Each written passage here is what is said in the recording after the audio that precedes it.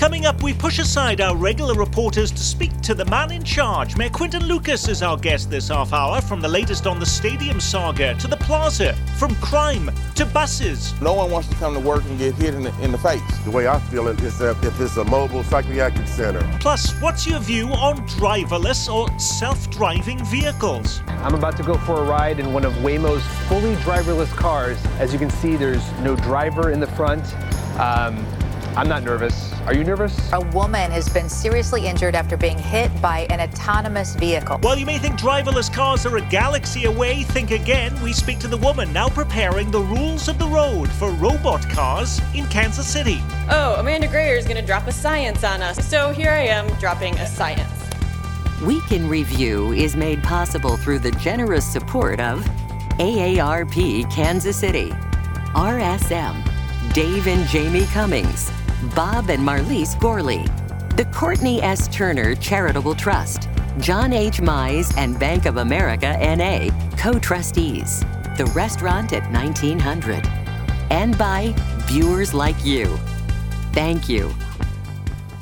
Hello and welcome, I'm Nick Haines. We love our amazing reporters who gather around our Week in Review table each week, but sometimes you have to go to the top to get answers. This week, I'm joined by the highest echelon of power in Kansas City, Mayor Quinton Lucas. Thank you for stopping by. Put us out of our misery. Is the Royals going to build downtown, or are they going to North Kansas City? I don't know. I wish I did, but I think whatever happens, we will be responsible with any taxpayer investment in sports facilities, whether they're downtown at the Truman Sports Complex, and I would hope my peers in the Northland would do the same. I want to know, how much time do you actually spend on this? You know, when you think about how much you're doing all the week long, is this 50% of your time, 10% of your time?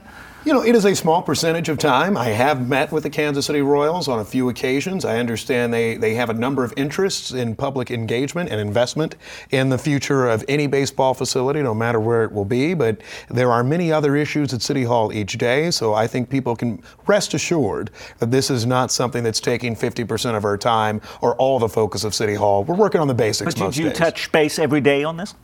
I do not touch base each day on it. I do, however, probably once a week or so, have some conversation either with other folks in the City Hall or folks from the Kansas City Royals about where they're proceeding on their plans and beyond. What I have said time and again remains, which is that I think the people of Kansas City and our region would like to know what their plan is, what type of private investment is part of it, and what any public ask will be. And then we get a chance to have real discussions on the future of baseball, potentially downtown Kansas City, and go on from there. Is there anything the Royals could tell you to say, we need this, that would prompt you to say, you know what, this is not worth it, go to North Kansas City? You know, I think anything where there would be no private investment would be troubling. I think this is different than what we saw 51 years ago when local governments would say, we are so dying to have a team, we'll build it all for you, we'll pay for it all. I think people want to see a public-private partnership, really, with the private side taking the lead. I want to make sure that this is the sort of thing that leverages benefits from public transportation investment, other investments that we've made downtown over generations. And so those are things that make it positive. But yes, no real sharing and cost or responsibility would be the sort of thing where I think the people of Kansas City, and I think any responsible jurisdiction, and I know my friends in North Kansas City, Missouri are the same, would say, you know what, we don't think that would work for us. The fact that they want to get potentially a 40-year lease versus the 25-year lease of the stadium, that wouldn't be a deal breaker for you?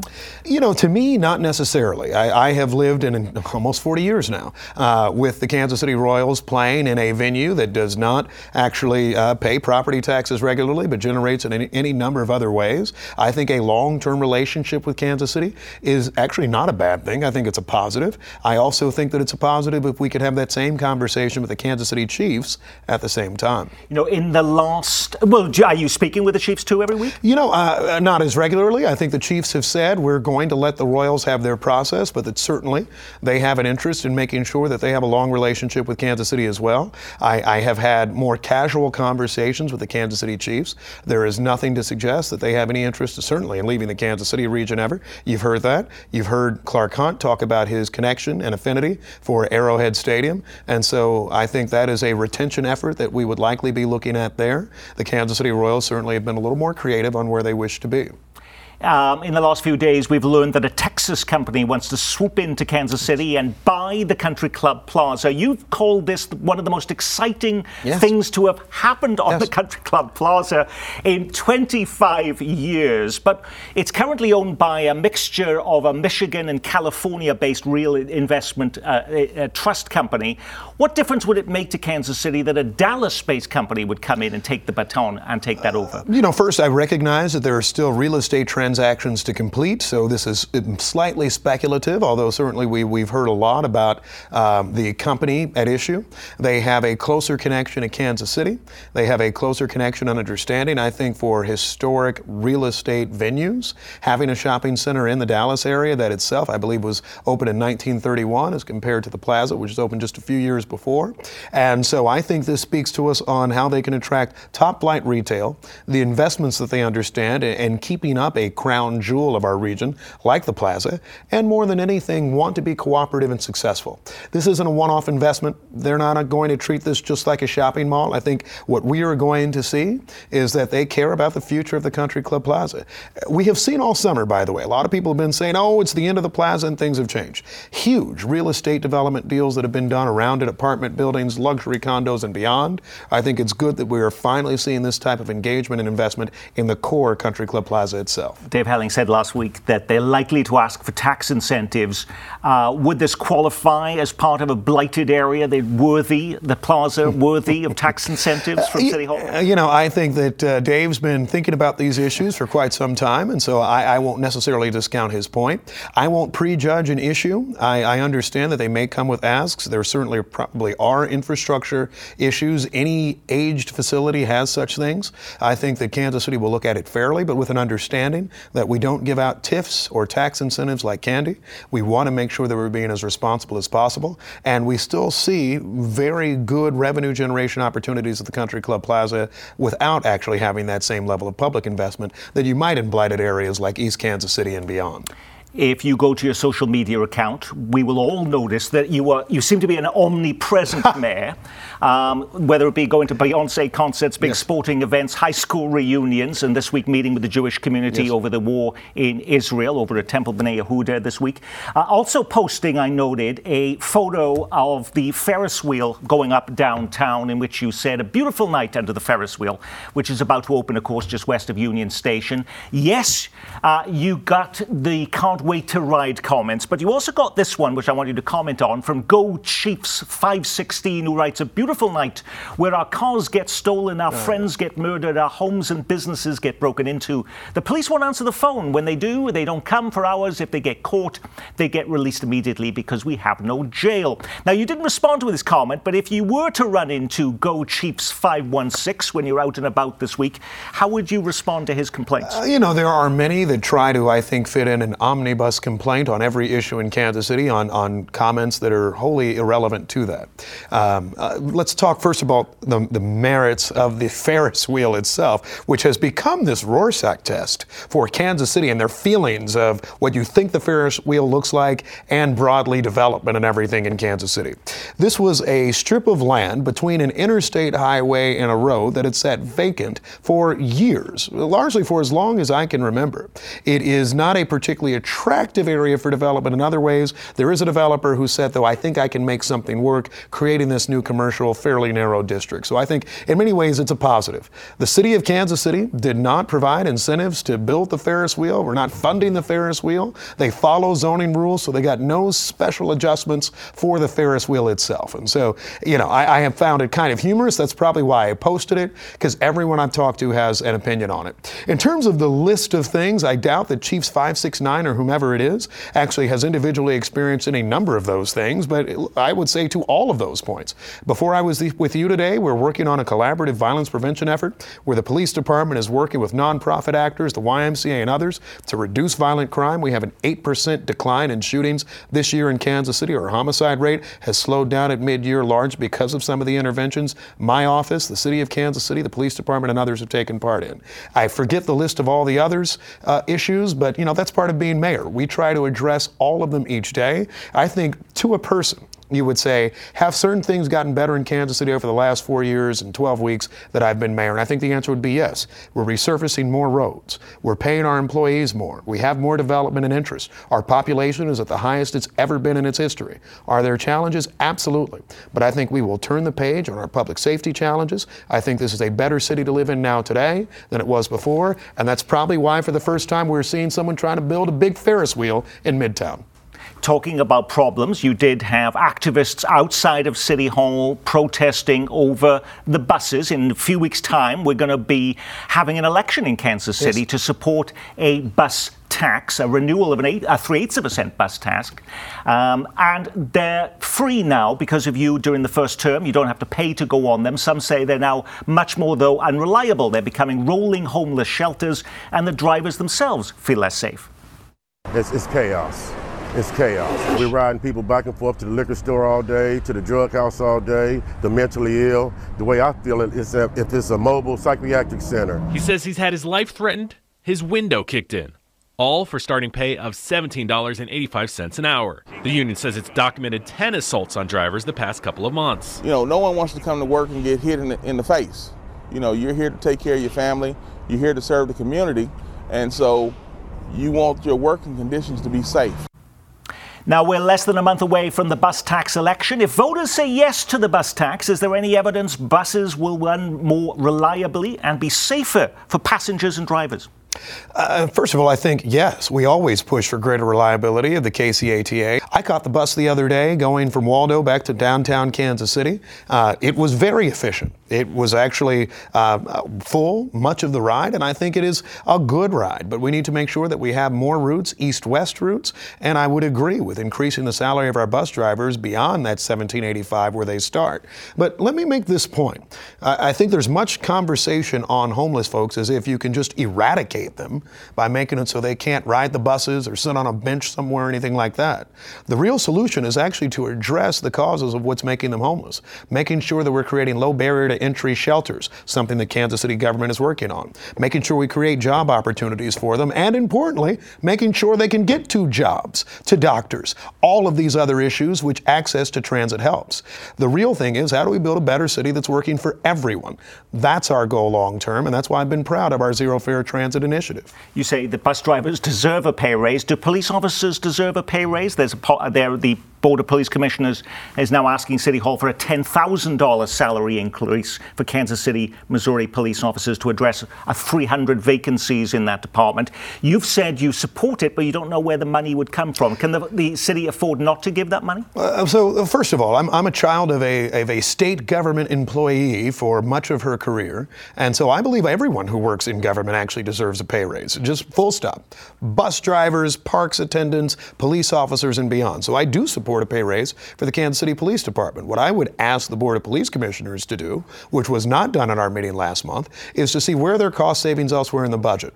For the non-personnel costs, the Board of Police Commissioners, state-appointed commissioners, I did not vote for, right, are asking for increases of roughly 9% year over year. As you can imagine, that is not sustainable long-term. That's non-personnel.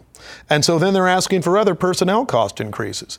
As you know, the taxpayers, we can't fund a 9% annual increase in every area. For the contractual services part of the police budget, there is a 48% increase requested over what was allocated last year by the city of Kansas City. 48% is pretty extreme. So I'd like to have a very real conversation about, let's take a look at salaries. What can we do for salaries, benefits of our officers? Something I've been saying for years. I have always supported increases for police personnel. What I don't support is a ballooning budget that's going to consultants, to lawyers, to contracts, to everything under the sun, and then half the time when we approve salary increases, the funding gets shifted to cover those other areas. That's not what the people of Kansas City want. They want money for 911 dispatchers. They want money for officers. While we in the media fixate on things like the stadiums and the Ferris wheel, lost possibly in some of the headlines was your announcement of a new commission for new Americans, which would create a more welcoming environment for immigrants immigrants and refugees coming to Kansas City. Are you worried that some of our governors closer to the border will see that welcome sign as an opportunity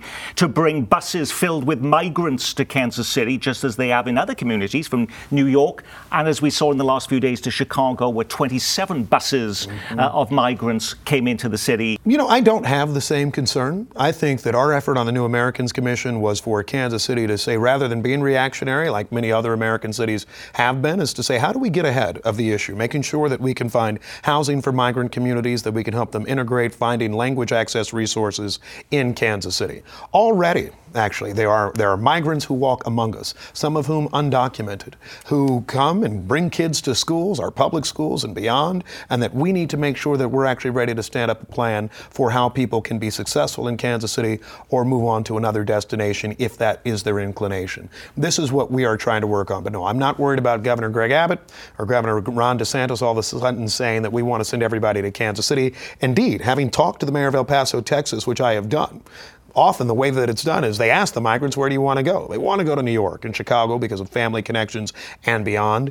We want to make sure that Kansas City is ready for whomever may be present, while our federal actors, the president and Congress, look to long-term solutions on immigration issues. Huge swarms of the globe are expected in Kansas City in just a few years. We're less than 1,000 days away from the World Cup coming to Kansas City. What is the biggest issue that keeps you up at night when it comes to hosting such a huge global event in Kansas City? You know, it's what we've talked about today, actually. How do people get around? How does transportation work? How do you have access to all of the venues, from Fan Fest, which likely will not be at Arrowhead Stadium, to the games that are at Arrowhead? And how do we make sure that there are successes for everyone involved throughout Kansas City, from downtown to the Missouri and Kansas suburbs? Those are issues that I think about a lot. I don't know if we have an answer yet, but I know we're working hard to get to it. Mayor Quinton Lucas, thank you so much for being with us on Week in Review. I mentioned the documentary we're doing on the 100th anniversary of the Country Club Plaza, which, by the way, you're also in, Mayor Lucas. Yes, sir. Along with a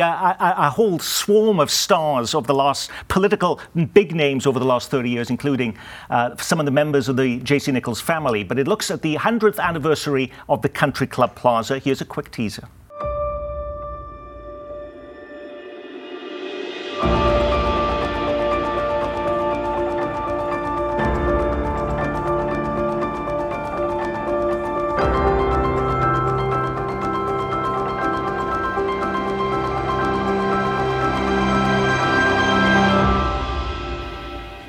Mark your calendar. You can see Nichols Folly that tracks the entire history of the Country Club Plaza on Thursday, November 9th at 7 p.m.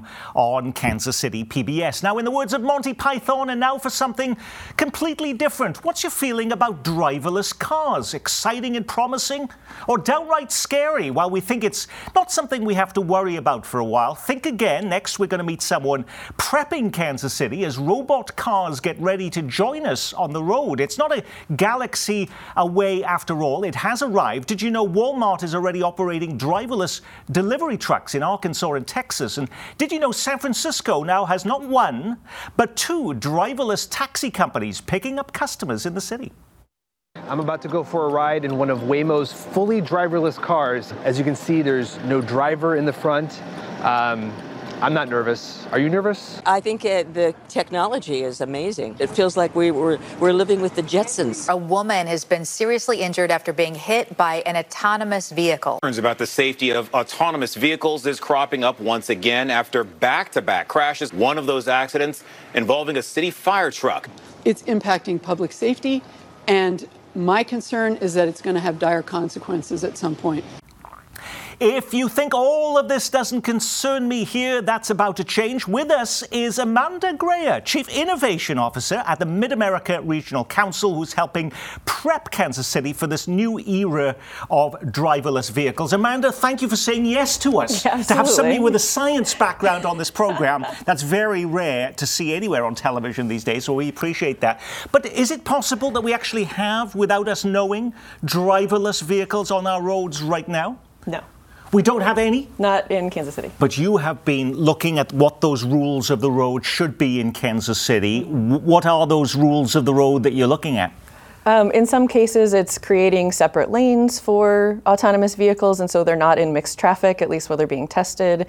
In some cases, it's looking at, so I think it was Tennessee perhaps had to change a statewide rule. The rule on the books in the state of Tennessee was that you had to have a driver in a seat with two hands on the wheel.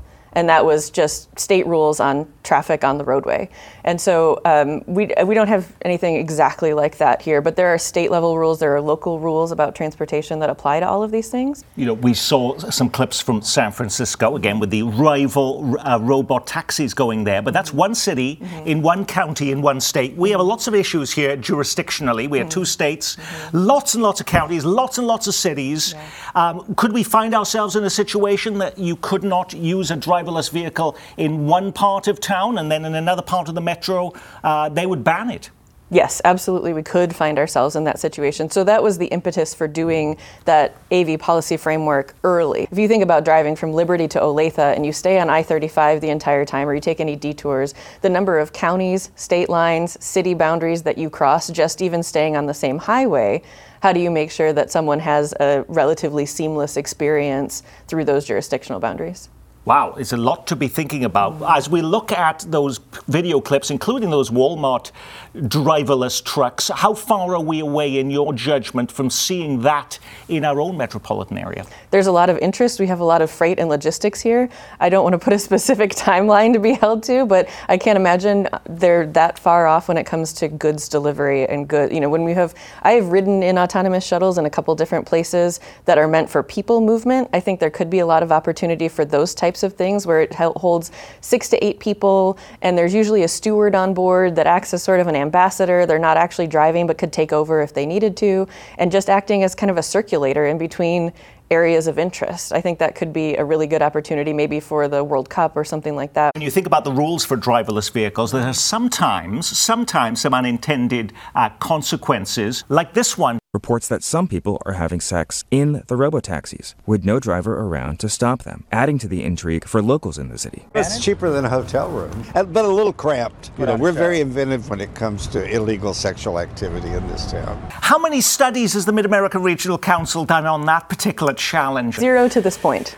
Okay. But again, you never actually know. One thing you did find in your studies, though, you see the opportunity, of course, for the word freedom, and that is particularly for people with disabilities and older adults. Yeah, one of the things we specifically did in that process was engage the senior centers. We talked to folks who both worked for and engaged with senior centers in the region and talked to them about what their opportunities might be in terms of being able to get to the grocery store, being able to get to doctor's appointments, relatively short distances, but transportation is such a barrier for those kinds of things. And so figuring out where we might break down some barriers without using populations like that for, we're not trying to use anyone as a guinea pig. We're not trying to test things on people that don't have choice and are kind of forced into it. So making sure that these technologies are thoroughly tested, but that we really do examine the opportunities that they could provide too.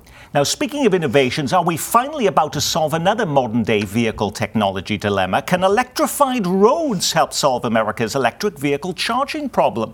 Did you see that Detroit now is becoming the first city in the nation to install electric roads that will allow you to charge your vehicle while you drive? They're wrapping up a 1-mile stretch of experimental road right now, with Orlando and the Pennsylvania Turnpike soon to follow. Amanda, what about us? Forget about the World Cup. Could we be next for this? I don't know if it specifically involved charged roadways, but I know City of Lenexa got some money from KDOT to look at some smart roadway projects not too long ago. I think the way to think about electrified roadways, think about it more like the charging stations you might see at a stadium where you can top off your phone. It's not, it's not something that's going to fully charge your vehicle. You'll still need home charging or retail or workplace, something that really gets you that longer charge, but it could provide just enough to get you home without having to stop somewhere or keep you at a level that you're comfortable with, and start addressing some of that so-called range anxiety, where people are concerned that the battery's not going to get them as far as they need to go. But it's also a great expense. At $1.2 million at scale, they say, dollars for every mile. And in a city like Kansas City, that is just the city itself, 300 square miles, that would add up pretty darn fast. Well, I think I saw a study not too long ago on the electrified roadways, and the percentage that I saw was that to be really useful, only about 25% of the roadway really needed to be electrified to actually see a difference in, the whole fleet. So I don't think 100% of the roadways would need to be electrified to actually have a benefit. But yes, it is a non-trivial expense on top of all the other expenses for a transportation system. We as reporters fixate a lot in this community on these big ticket items like visible ones, like the new ballpark downtown or the Ferris wheel that's going up right next to Union Station. What is the innovation that you're seeing that perhaps is under our noses that we haven't been paying attention to that excites you? Both excites and concerns probably is one that's being talked about in a lot of places, and some of our local congresspeople have been involved in discussions in DC about it, is the electric vertical takeoff and landing. So basically electric autonomous airplanes. So they're being tested just yesterday, the day before, they were being tested at Long Beach Airport. They've been at some larger airports and some smaller, more rural airports. It really is, it's sort of like what you'd think of as a helicopter, right? It just takes off vertically and it flies and lands vertically as well. So there's a lot of discussion about it. It could change the way rooftops are used, especially in a downtown area. Everyone will have perhaps an electric vertical takeoff and landing sort of helipad, and just thinking about seeing more of that in the sky, what that actually means. With downtown airport being so close to downtown too, there's obviously the discussion about the limitations that are on things like development, height restrictions and all of that kind of stuff. How would that play with downtown airport? How would that, just thinking about what kind of implications that has, but those are absolutely being tested in other places, and I'm really intrigued to see when we actually get them in Kansas City. There's a lot of both OEMs and startups that are developing these kinds of vehicles. Amanda Graor is Chief Innovation Officer at the Mid-American Regional Council, providing us a futuristic but perhaps not so far off look at life on the roads and possibly in the air here in our metro. Thank you so much for being with us. Absolutely. Next week, there is no Week in Review. We are being preempted by Oscar-winning director Kevin Wilmot. The Kansas-based filmmaker has just released a brand new documentary about hate in our region. It's called No Place Like Home, and it premieres in this time slot next week. We'll be back 2 weeks from now as our reporters return to roll up their sleeves and dissect Kansas City's most impactful news stories. Until then, I'm Nick Haines. From all of us here at Kansas City PBS, be well, keep calm, and carry on.